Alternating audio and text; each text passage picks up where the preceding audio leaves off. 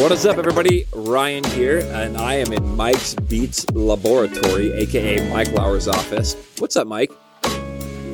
Living the dream. Mike's always living the dream. Hey, it's New Year. It's New Year's. It's a new year. So happy New Year's, everybody.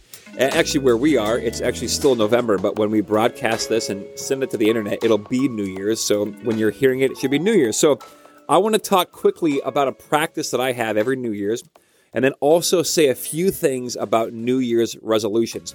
I'm not anti-resolutions, but I think you got to keep a couple things in mind. But first, a practice that I have that I began to do a couple years ago. It's actually this ancient practice by St. Ignatius. He did this with his order, and they call it the daily examen. But I do a yearly examen, and here's how it works. Every year, around the first of the year, I will sit down for an hour or longer, or you can even do it shorter. Just whatever time you have, just do it. And bring a calendar. Look over your whole calendar from last January to this January, and just notice all the things you did this last year, and give them acknowledgement, and then also look at them with gratitude. Like just notice all the gifts you were given this whole last year, and both large and small. So it could have been like the visit of a friend. Maybe you went to the Nutcracker like I did. For Christmas. Maybe you just enjoyed a nice day at the lake this past summer with your kids or your wife or your husband, whatever. But notice all those things. And doing so kind of just creates more gratitude in your heart, even in the moment. But look over your whole year with your calendar at hand and notice all the things you did.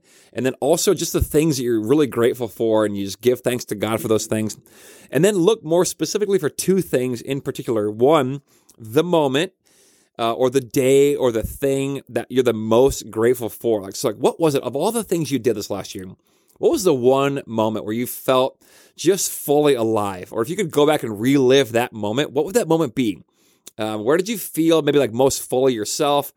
Maybe most in tune with the divine, or like you were able to give or receive love or hospitality the most? What was that one moment? And then write it down.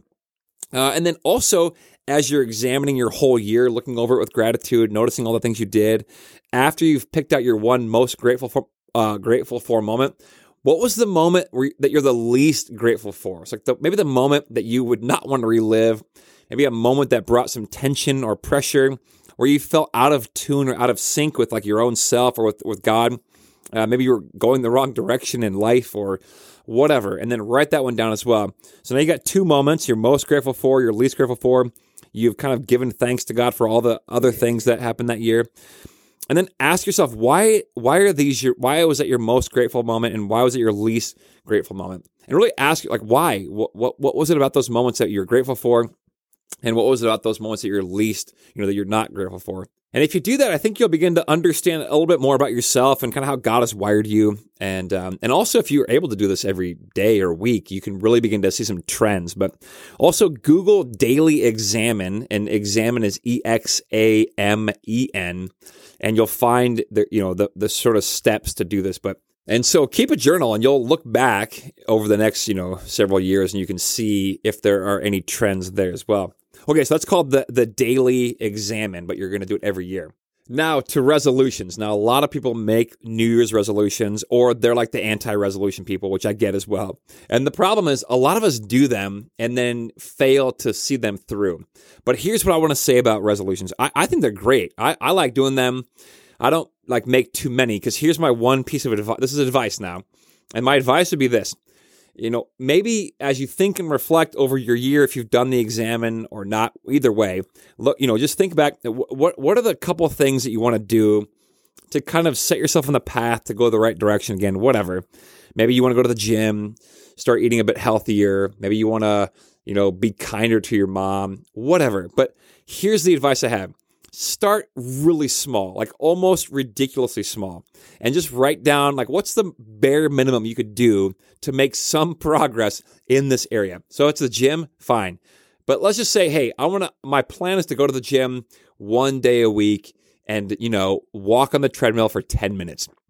And then go home and celebrate that one time you did it, and then next week go back and do it again. The problem is when we go there, like, hey, I'm gonna go to the gym every day for 4 hours and bench press 400 pounds. And then, of course, you go there and you don't do any of those things, and you feel guilty and condemned and like a total loser, and you never go back.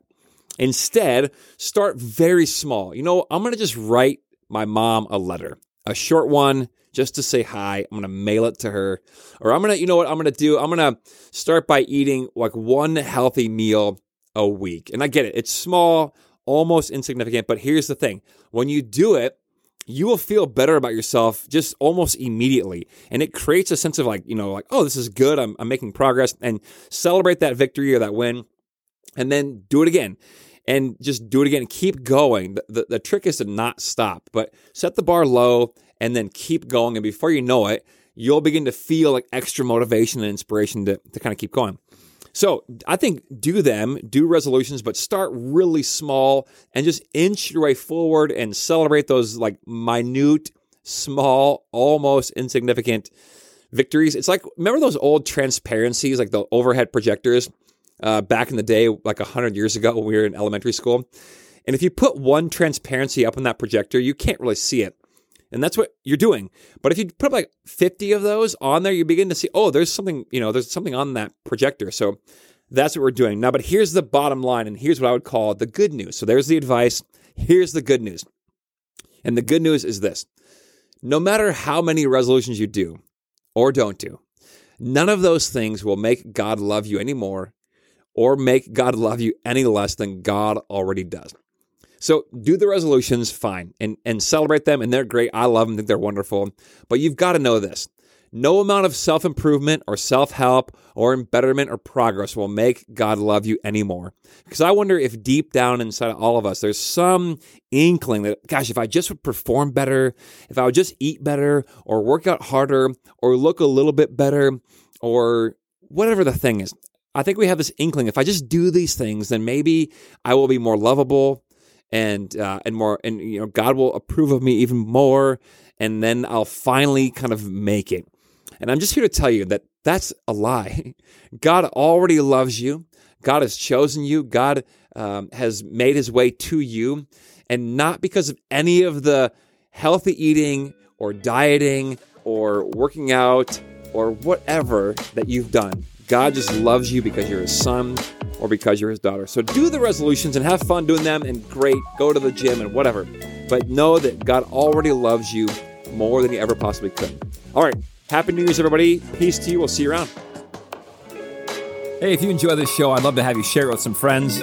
And don't forget, you are always welcome to join us in person at Central in Elk River at 8:30, which is our liturgical gathering, or at 10 o'clock, our modern gathering. Or you can check us out online at clcelkriver.org. Peace.